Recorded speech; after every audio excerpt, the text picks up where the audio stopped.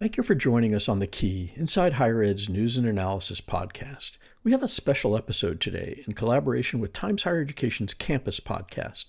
Campus is a place where educators can learn, share, and connect with colleagues at colleges and universities all over the world. The host, Sarah Custer, dives deep into the challenges, innovations, and opportunities that lie ahead for universities worldwide. Enjoy this episode and make sure to check out the Campus podcast.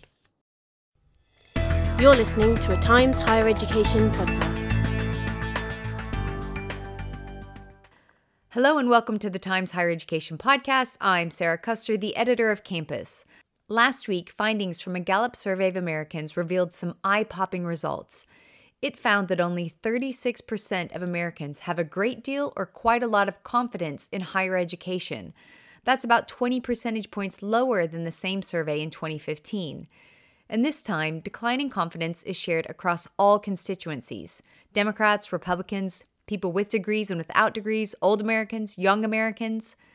For Jonathan Koppell, president at Montclair State University and my guest on today's episode, it's time for universities to own their part in that loss of trust in American higher education. The big question universities need to ask themselves, according to Dr. Koppell, is, what are we doing to change our modus operandi to make it easier for people to get the dream universities are selling them, i.e., a degree and a better life? In this interview, Dr. Koppell also talks about improving accessibility for minoritized groups, a new merger with Bloomfield College, and how the affirmative action ruling will change the higher education landscape in the U.S. Side note, we recorded this interview before the Supreme Court decision was announced. And I'm happy to say that Montclair State is the newest member of the Campus Plus University Network. These institutions work closely with our team of editors to showcase the best practice expertise of their faculty and staff. You can find out more about Campus Plus at timeshighereducation.com/campus. On with the show. President Jonathan Koppell, president of Montclair State University, welcome to the Times Higher Education podcast. Thank you, Sarah, for having me.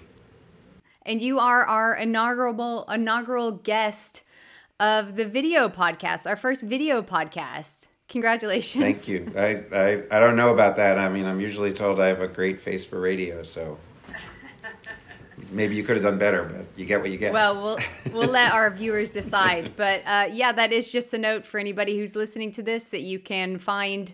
I'll drop a link in the notes for this episode of where they can come and watch this recording live if they would like to. But just to get started, Jonathan, tell us a little bit about who you are and what you're doing. Yeah, so I'm now finishing my second year at Montclair State University. Really a thrill to get the opportunity to lead. This is a fantastic, I think, underappreciated, large public research university in northern New Jersey. About 22,000 students, actually the second largest university in our state, and one that really speaks to my passion. It's a university that's all about accessibility and inclusivity. It's a majority-minority institution, an HSI. Very large percentage of our students are first gen, and yet we don't take that as a sort of reason why we shouldn't be an excellent university too. So we're a rising research power, an R2, and one that's progressing rapidly as an institution that's driving knowledge creation here in our part of the United States. I came to Montclair after 11 years at Arizona State University, which has a similar orientation, as you know, and couldn't be more excited to apply some of the lessons I learned there and do our own thing here. At Montclair, building on a legacy as a normal school that's been about public service and addressing the needs of the community since its inception. And those are the things that I really feel ought to be amplified at our public universities, is our commitment to addressing the needs of the community. So very excited about what we're doing on that front as well, and looking forward to sharing with you some of the interesting things that we've got underway. Well, since you started with the topic of accessibility to higher education, let's just stick to that. So you mentioned that you are a majority-minority institution. You're an official Hispanic-serving institution, and that's something you've said that you want to merge excellence with accessibility. Tell us a little bit about how you plan to do that. Well, so first of all, it starts with rejecting the, I think, popularly held, if unstated, idea that those two things don't go together. And there's a whole lot of bias, I think, baked into that unstated assumption. And so we are not shy about showing off the quality of our programs, many of which are best in class. When I think about our School of Communications and Media, where our students are doing remarkable work, winning the award for the best college news production, the college Emmys, if you will, based on a spectacular report on New Orleans, and it just shows what our students are capable of. To our arts and theater and music students, these are the best programs, among the best programs in the country, but it extends across the university, whether you're talking about in business or sciences. We're creating opportunities for our students, not just to have access, but to excel and realize their full potential. At the same time, not trying to define ourselves by how we can reject as many people as possible. On the contrary, we want to try and open our doors wide to people who are capable of doing college level work. I know that a lot of the listeners to your podcast are immersed in the question of declining enrollments, and everybody reads everything about demographic cliffs and how we should all curl up in a ball under our tables. We're looking at our third year in a row of the largest enrollment in the history of the university, more applications than we've ever had. And I think it's because we embrace the important part of our mission, which is not just getting people into college, it's seeing them succeed, it's seeing them graduate. We're very proud of the successes that we have. We want to do better, but in particular, seeing among the best rates of graduation and placement for students of color. And I think that that's something that we as a sector need to address if we want people to overcome their skepticism with higher education. And so we've done a good job of that, but we're seeking to do even more. I want to get on to the topic of the skepticism that the U.S. public has developed about higher education, but I would be remiss if I didn't ask you about the impending judgment from the Supreme Court on affirmative action. We're awaiting a decision on that. It could even happen in the next few hours. I'm kind of keeping an eye on my phone to make sure it doesn't happen during this recording. How, if anything, how would that change any of your approaches to admissions at Montclair State? Well, it doesn't have as big an effect on Montclair as it would on some institutions because we haven't built our model around exclusion, and so the question of how people are going to crawl over the teeming masses trying to enter into our hallowed door, that's not the question for us. Our question has always been how do we make this university experience more accessible?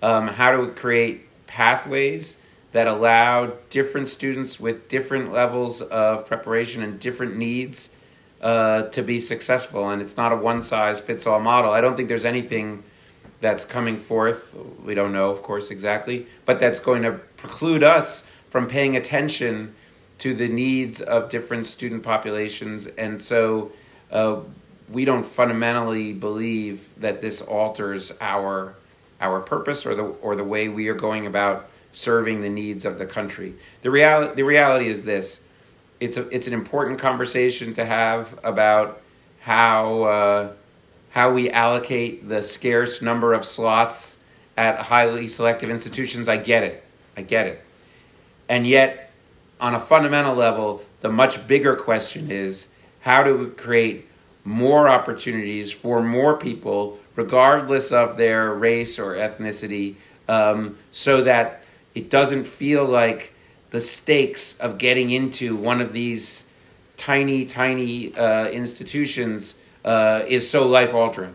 That's really the much bigger picture. And the reality is that opportunities available to people do vary based on background. And those backgrounds are heavily influenced by the legacy of racism and discrimination in this country. And so we need to build a system that doesn't ration the best opportunities to a small number of people.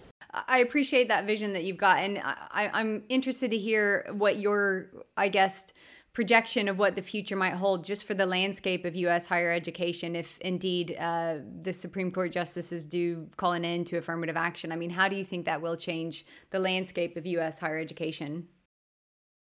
Wow, there's so many sort of variables that are unknown in there that it's a little hard for me to judge. I mean, I'll give you my optimistic vision. My optimistic vision is that people will come to embrace the point of view which I just articulated, which is we're doing this backwards, right? Instead of saying how do you more equitably distribute these golden tickets as they're perceived to be. And by the way, I think that there's an opportunity not just to look at how race and ethnicity are factoring into the distribution of those tickets, but legacy and wealth and athletic ability. I mean, there's a whole bunch of variables that are also affecting the distribution of those golden tickets that should be subject to scrutiny. But my hope is that actually the moral of the story is why are we so limited in the number of tickets?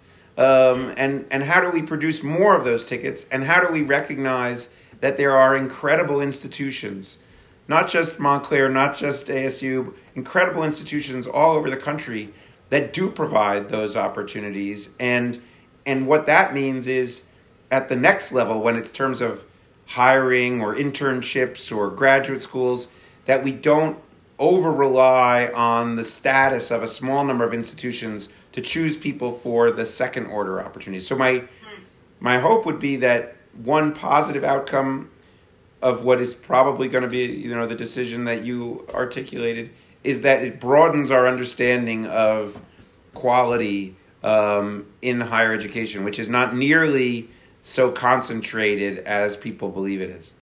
At your investiture last year, you made a comment about that public trust point in the public trust within of higher education among the U.S. population. And I'm just going to read a little bit of what you said. You said, trust in education is at an all-time low. We have to own the failure that people are leaving without a degree.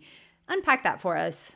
Yeah, I think there's a reflexive defensiveness when people are critical of higher education and people throw eggs at universities and say you're not doing anything good for the country, and I take umbrage at those things, and I think that there's wild exaggeration on things about woke this and right.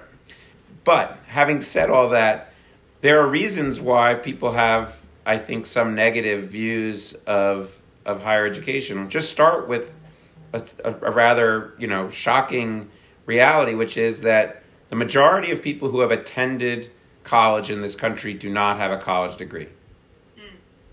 So the starting premise is that more than 50% of the people have a negative personal experience, right? They started college, they were told they were going to get a degree, they thought things were going to turn out great, and here they are without a college degree.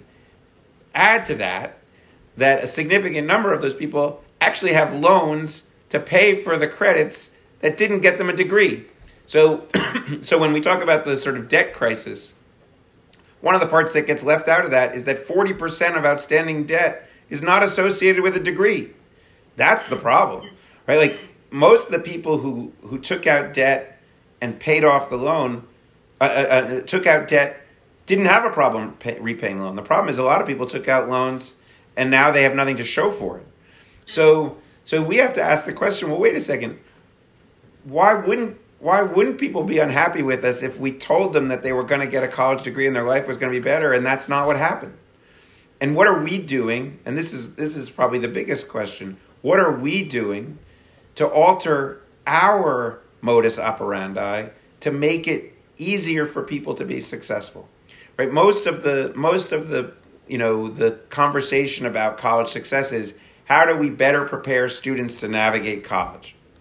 Right? And I'm sure you've written about and interviewed many people who are doing interesting pre-college preparatory programs and in-college support initiatives. All good, by the way. But maybe instead of teaching people how to overcome the hurdles of college success, maybe we should remove the hurdles. Like, there's a thought. Maybe we should say, what are the hidden prerequisites that people who have always known they were going to college, whose parents went to college, that they confront when they get here. I was talking to somebody who made even a funny, it's going to sound like a superficial comment, but he was talking about a group of parents who come to campus and they're asking questions about financial aid, and they say, oh, well, you just have to go to the bursar's office. The what? The bursar? What's a bursar? Of course, everybody grows up knowing what a bursar is. Like what? Oh, that's next to the registrar. Oh, okay. Thanks. Right. So it's like, come on. You got to be a little bit more introspective about how we do things, and particularly if we are, and I think it's well intentioned, if we're serious about embracing more first generation college students, more people who come from families where English isn't their first language, are we being accommodating to them? So we're trying to do more of our orientation activities in Spanish, not because our students need them in Spanish, but they want their families to know what they're doing, and they want their families to understand. And even if the families understand some English, they're not going to feel comfortable asking questions. They're not going to feel like it's done for them. So we want to try and do everything we can to think about how we're being adaptive in recognition of where students at. I was excited to do something at our commencement just now. It occurred to me as I was thinking about it, it occurred to me that we do the whole ceremony in English, and so we did a sort of simulcast of live translation of the whole ceremony in Spanish that people could listen to during the ceremony, and we were able to track that. We had thousands of people listening to the Spanish language live translation of our commencement ceremony. Yeah. That obviously meant that those folks weren't able to fully be involved in this momentous occasion for their children until we had done that. So, and you know, that it's a continual process, right? How do we think about everything that we're doing? And so that's how you win trust back, right? You win trust back by constantly asking how you can change and boosting those success rates. And I told you, people are finding us because that's the record that we're establishing. I mean, people, I think, are becoming more discriminating. They don't want to take out loans that don't pay off. They don't want to go someplace where they won't be successful. I think that's why they're finding Montclair and other institutions that are taking this assignment seriously and seeing our own role in the discontent that we're confronting. I know a few institutions, well, more than a few, have found success in getting back in touch with some of those graduates who dropped out and didn't finish their degree. Is that in part of your plan somewhere to reach back out? Absolutely. So we're doing that at Montclair. We're doing that at Bloomfield College, which we'll talk about. That's a huge part of what we're doing. The other related initiative is to really focus on a population that I think universities have done a mediocre job of serving, which is transfer. We have a lot of students who I think get a good start at our community colleges, which is a good training ground for people to learn how to do college, so to speak. But we don't make it easy enough for them to transfer over. Even when we have pathway programs, which most colleges have articulation agreements and pathway programs and so on and so forth, I don't think we make it easy enough. We want to make it so that a student who starts at a community college is on the pathway to Montclair from the first day they're enrolled. So they're a Montclair student, they're just not at Montclair yet. And make them feel like they're preparing to come to Montclair, give them engagement before they're enrolled here. And our transfer enrollments, we're also at a record number this year, which is in some ways even more striking since, as you know, community and college enrollments are struggling. So to see students from that trajectory find their way to Montclair and realize they can be successful, that's very meaningful. And again, it's taking seriously, like, how are we how are we making it hard for people? I can't even imagine how frustrating it is for somebody who works their butt off, earns a whole bunch of credit at a community college, shows up at a 4-year institution and is told, yeah, sorry, only 60% of this is going to count. You thought you had 2 years, you actually have 3 years. I mean, can you imagine how deflating that would be? And you might just walk away and said, forget it, it's too much. So clearly the accessibility mission that you have is clearly linked to this call to action for institutions to own it, to own their part in the lack of trust that the population feels for higher education. You've made a very strong case, which I think is right, about what institutions are not doing necessarily to meet students where they are. When we're talking about public trust in higher education, it's often couched in these questions about the democracy or the future of American democracy, which is quite a grandiose topic, but I think it's quite real. And everyone knows there's a presidential election next year. Are you concerned at all about kind of how universities might get caught in the crosshairs of this? I'm concerned on multiple levels. So first of all, it's not might get caught in the crosshairs. Obviously, in some states, this varies tremendously depending on what state you're in, right? But in some states, they are in the crosshairs, and they've become, I think, a tool to establish bona fides for some people running for office, which is really unfortunate. Because when you look at a state like Florida or Texas, they've done incredibly well by investing in higher education. Florida and Texas's economy have flourished in part because they've done a phenomenal job of building not just one, but a set of highly successful research universities, many of which are serving very diverse student populations. Like people should be beating their chests in these states and saying, we know how to do higher education right. So that's unfortunate that they've become a kind of pawn in culture war type politics, and that could be destructive to institutions that have been really enormously important for American economic success. I mean, the part that I laugh about it is, as you know, we attract thousands upon thousands of international students come to the United States to receive a higher education, both college and particularly graduate degrees. And so if I said to you, well, we have this industry, which is the envy of the world. People are sending their kids. We talk about our competition with China. China is sending still thousands of people. India, all over the world, they're sending thousands of young people to this country to get an education. So it's obviously, and by the way, you know this, but maybe not everybody does, most large public universities, their business model now depends upon these thousands of international students coming. So if I said to you, we have this industry that's a global leader, you would say, well, that industry must be pretty good. we ought to grow that industry. Like we ought to embrace that. So it's a pretty funny thing that we have this probably one of the most successful sectors from a global competitive point of view, and it's got arrows pointed at it. It's a little strange. Now, I do think that universities, not only because of this, let me be clear about this, not only because they stand to be targets in some states, luckily not in New Jersey.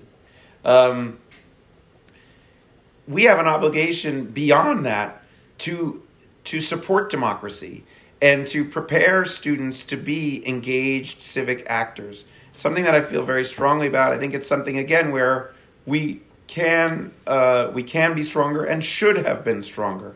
It's one of the reasons why I see a core part of Montclair's mission is to support public service and to create an ethos of public servingness among our students, which doesn't mean every student goes and works for the government or a nonprofit, but it does mean that everybody has in their head the idea that part of their obligation as an engaged member of society is to serve the public interest. I think that's what we're about. So we're enormously excited that we are a longtime host to the Bonner Foundation's program. We just hosted the Summer Leadership Institute.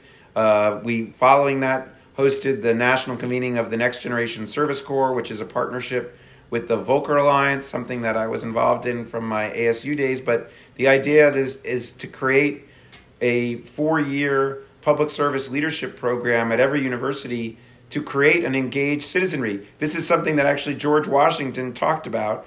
We've never as a country delivered on the idea of a sort of public service West Point or Annapolis. And so that's what this network is about. I'm very excited that we have a growing network of 15 universities across the country that are supporting public service. We can't simply watch democracy, stumble and say, oh, that's a shame, this is going to be bad for higher ed. We have to say, well, what are we doing?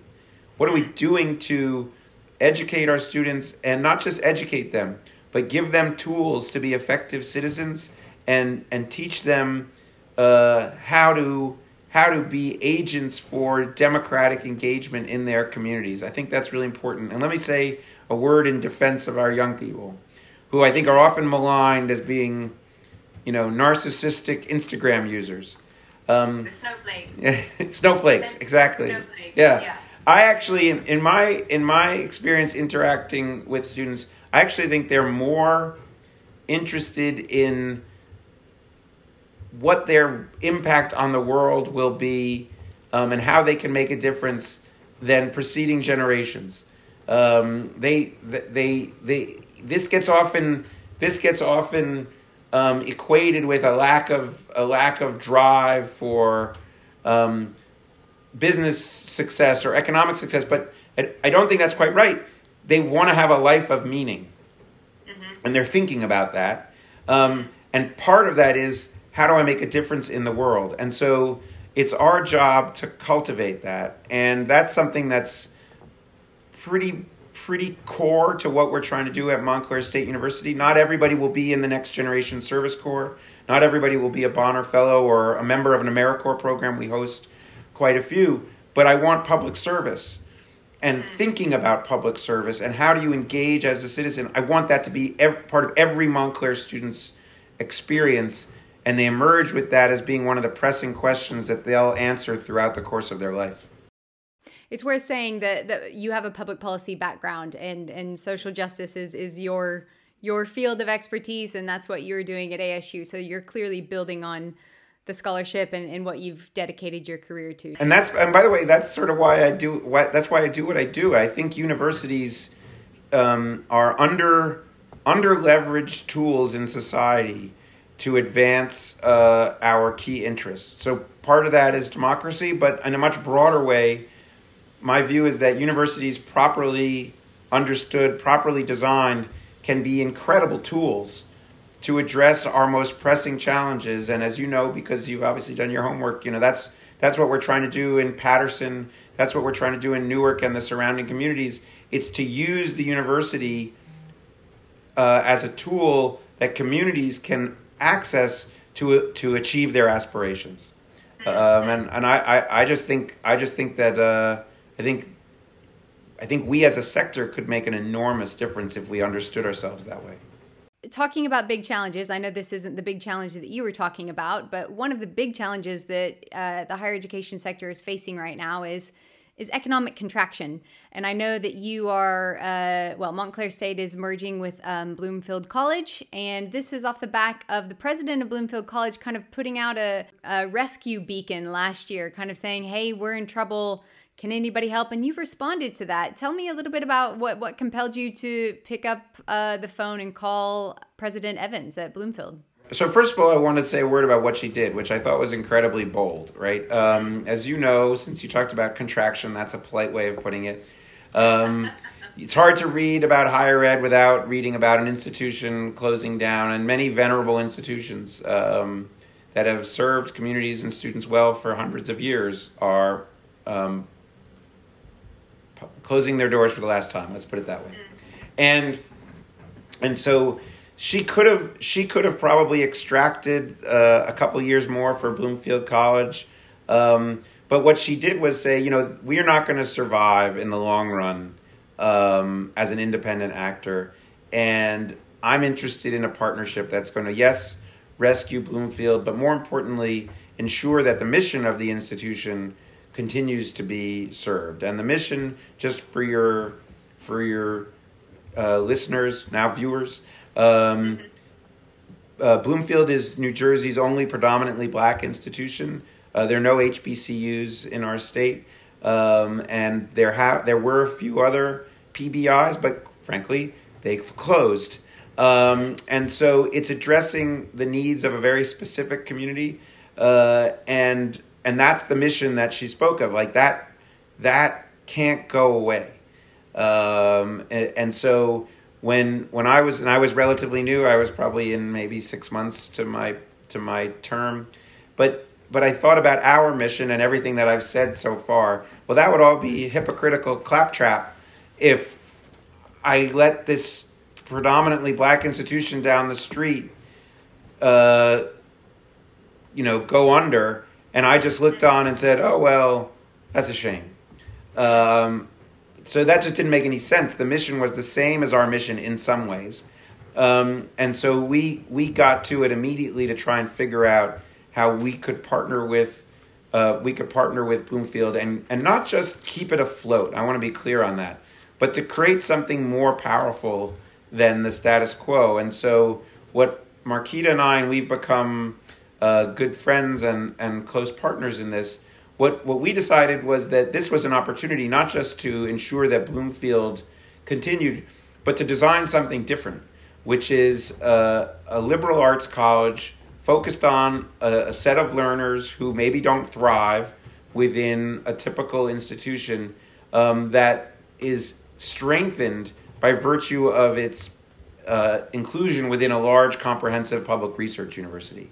And so our goal is not just to create a generic product where Bloomfield is an interchangeable part of Montclair State University with a different street address, but rather to create something new, a college within a university with a distinctive student experience and a differentiated pathway that is purpose-built for the needs of the learners that it is serving. And we're very excited about that. We're working through the logistical parts, which you can imagine is complex. To take a private institution founded in the 1860s, the German Seminary of Newark is what its legal name is, and to go through the legislation and the accreditation and the federal hoops and the NCAA and oh my. And so we're working that through. We're pleased that we've been able to offer positions to 88 or so % of the faculty and staff. But once we get through that, which we hope will be at the end of this month, then we have to get to the design part, which is to build that new experience to increase the retention and graduation rates at Bloomfield and really figure out how we're going to leverage Montclair to make Bloomfield stronger and how we're going to use Bloomfield to make Montclair stronger, because we don't see it as a one-way street. And as for how this addresses the broader questions of contraction, I think it's that last piece that I think is the key. Some institutions will close, and that's okay. Like, that's Schumpeter, that's creative destruction. Not every institution should go on forever. But what worries me is that with the loss of diversity of institutions with these closures, you may be losing pathways that are more appropriate for some students than those that will be left. Not every student is going to succeed in a large public university or a large private university, and not every community will be served by them. So we're going to see smaller rural institutions close up their doors. We're going to see religious institutions close up their doors. We're going to see HBCUs and other minority-serving institutions close up their doors because they don't have economies of scale. They aren't able to invest in technology. They can't offer the services in terms of counseling and psychology and other things that students are looking for. And my fear is that will leave certain students marginalized from higher education. So not every school needs to survive. Sometimes a university closing is the right thing. But we have to make sure that there are pathways available for all sorts of learners. And I think that's what we're trying to do with this merger. And I hope that that's the lesson that can be studied for other institutions that are looking at these types of combinations in the years ahead, because as you know, there will be many. Yeah. So is that going to be your recommendation to your colleagues and peers that are leading institutions to perhaps see what they can do to make sure that those pathways to those very specific institutions remain open? I think so. I think that's going to be the key. I think that's going to be the key to our success as a sector in the years ahead. There's lots of different ways to get to that end, right? It could be that you figure out different ways for students within a large comprehensive university. It could be that you create networks of institutions that leverage the strength of each other. It could be that you create the combinations that we're seeing. We're not the only one. I think this one, I mean, it's unique in some ways because of the nature of the institutions combining. But I think that's what we need to be looking at is whether or not we can maintain the diversity even as the number of institutions may be in decline. And frankly, this relates obviously to your previous question when we were talking about affirmative action. And my concern is that we make sure that we are maintaining opportunities for everybody across society, which quite frankly is a much bigger question than how you do admissions decisions. Just in the last few minutes that I have with you, I read that you've recently hired a superstar academic leading in his field, Dr. K, the Doctor of Funkology. Could you tell us a little bit about that work and how that will fit into your vision for Montclair State? It is true. Dr. K is a visionary musicologist studying funk. For those who are not in on the joke, I moonlight as a DJ on WMSC, one of the finest college radio stations in the country. And that's not my own. That's not just my opinion. Of course, I'm biased, but it's recognized as such. And I've had fun. And had a good opportunity to embarrass my children by wearing silly outfits and being photographed in them, but playing records and going on the air with our students, and it's been a good time. And yes, actually, it has forced me to read up on my funk history. So I am a super nerd and I am an academic. So I couldn't help but using my silly opportunities to also talk about where funk fits into the American musical idiom. But why do that? It's not just because I'm a goofball. I mean, I am, but it's not just because of that. It's also, it's about doing things that make you human, right? Like our students want to feel connected to the university and the leaders of the university. And my sitting here in a suit and talking, yeah, okay, that's nice, but we need to find opportunities as presidents to engage with the students so they can hear directly from me, and just as importantly, so I can hear directly from them. So I've had a lot of fun doing a whole bunch of different things to engage the campus communities. We do on a weekly or bi-weekly basis. I just have regular walks where students walk around our very beautiful campus and we just chat about what they're doing, what their plans are. They ask me questions. I ask them what's going on. We've created an ongoing group where there's more of an opportunity for sustained dialogue. We call it the Cauldron. The reason it's called the Cauldron, by the way, here's your fun fact for the day. You know how there are these weird words for groups of animals, like, pride of lions and A murder of crows. Murder of crows. Everybody knows a murder of crows. Well, the question, Sarah, is what do you call a group of hawks? Because we are the Montclair State University Red Hawks. Cauldron? So the first thing you'll read is a kettle. I looked this up. I was like, well, how about and I was like, kettle? That's not very cool. But the third or fourth word is a cauldron. Okay. And I was like, cauldron's kind of cool. Yeah. So we created the President's Cauldron. Nice. And so that's a group of 40 or so students representing all years. I get together with them a few times a semester and we have conversations. And yeah, it's sometimes to complain about this, that, or the other thing.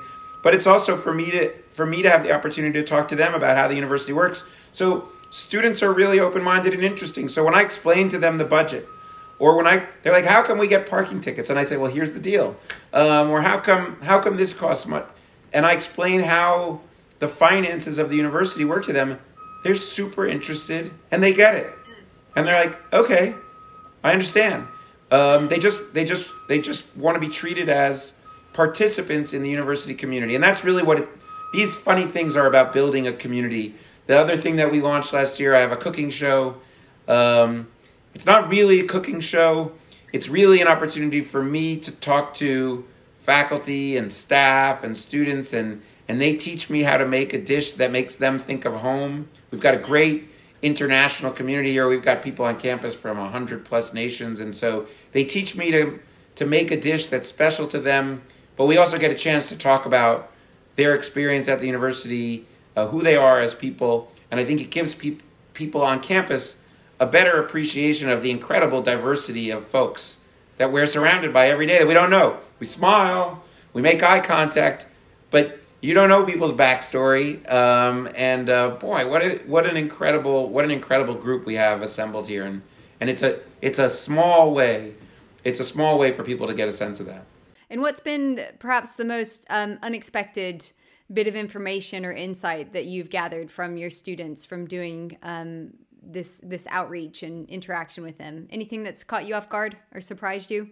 I don't know if it's caught me off guard, but I will say I think our students are fantastic. Every university president is going to say that their students are fantastic. I got that, but let me just there's a specific thing that so impresses me. I mean, when we have our graduation, we ask our students to get up. Which of you are first generation, and which of you are where English is not your first language, and it's quite moving, to be honest. When you say who's first gen, and 70% of the people get up. I mean, wow. But one of the things that was striking, we said, who's been working your way through college? And pretty much everybody got up. Oh, wow. And the reason why I mentioned that, Sarah, is because what strikes me when I talk to our students, either in these formal ways or even when I just run into people on campus, our students, they are really focused on extracting every shred of value from this experience that they can. And part of it is because I think they're investing so much. They're working. Some of them are taking out loans. Their parents are using savings. Like it's a significant investment for them to come to Montclair, and they are determined to squeeze from the stone every drop of goodness that they can get out of this university. And so, look, I would love it if we had, we had a $39 billion endowment and all the goodies that come with that. But I would make the case to you that what we're able to provide, which is pretty amazing, by the way. Most people that come here are blown away. They're like, I didn't expect to find this at Montclair State University.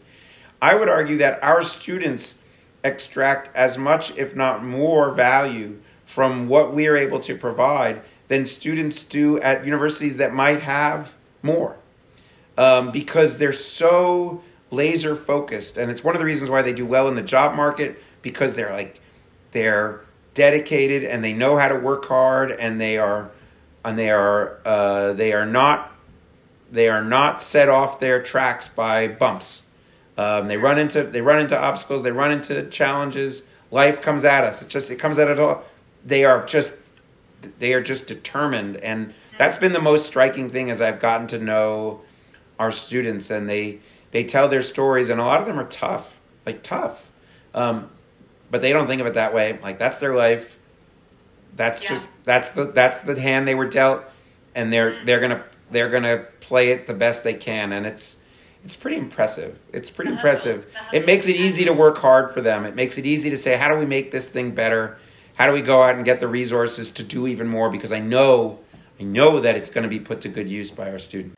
President Koppell, thank you so much for your time today. I really appreciate it. Oh, my pleasure. Thank you for letting me be the inaugural video guest. I hope that it doesn't result in the cancellation of the video portion for future episodes. But I appreciate it, and I'm always excited to tell people about the great things going on at Montclair State University. You're listening to a Times Higher Education podcast.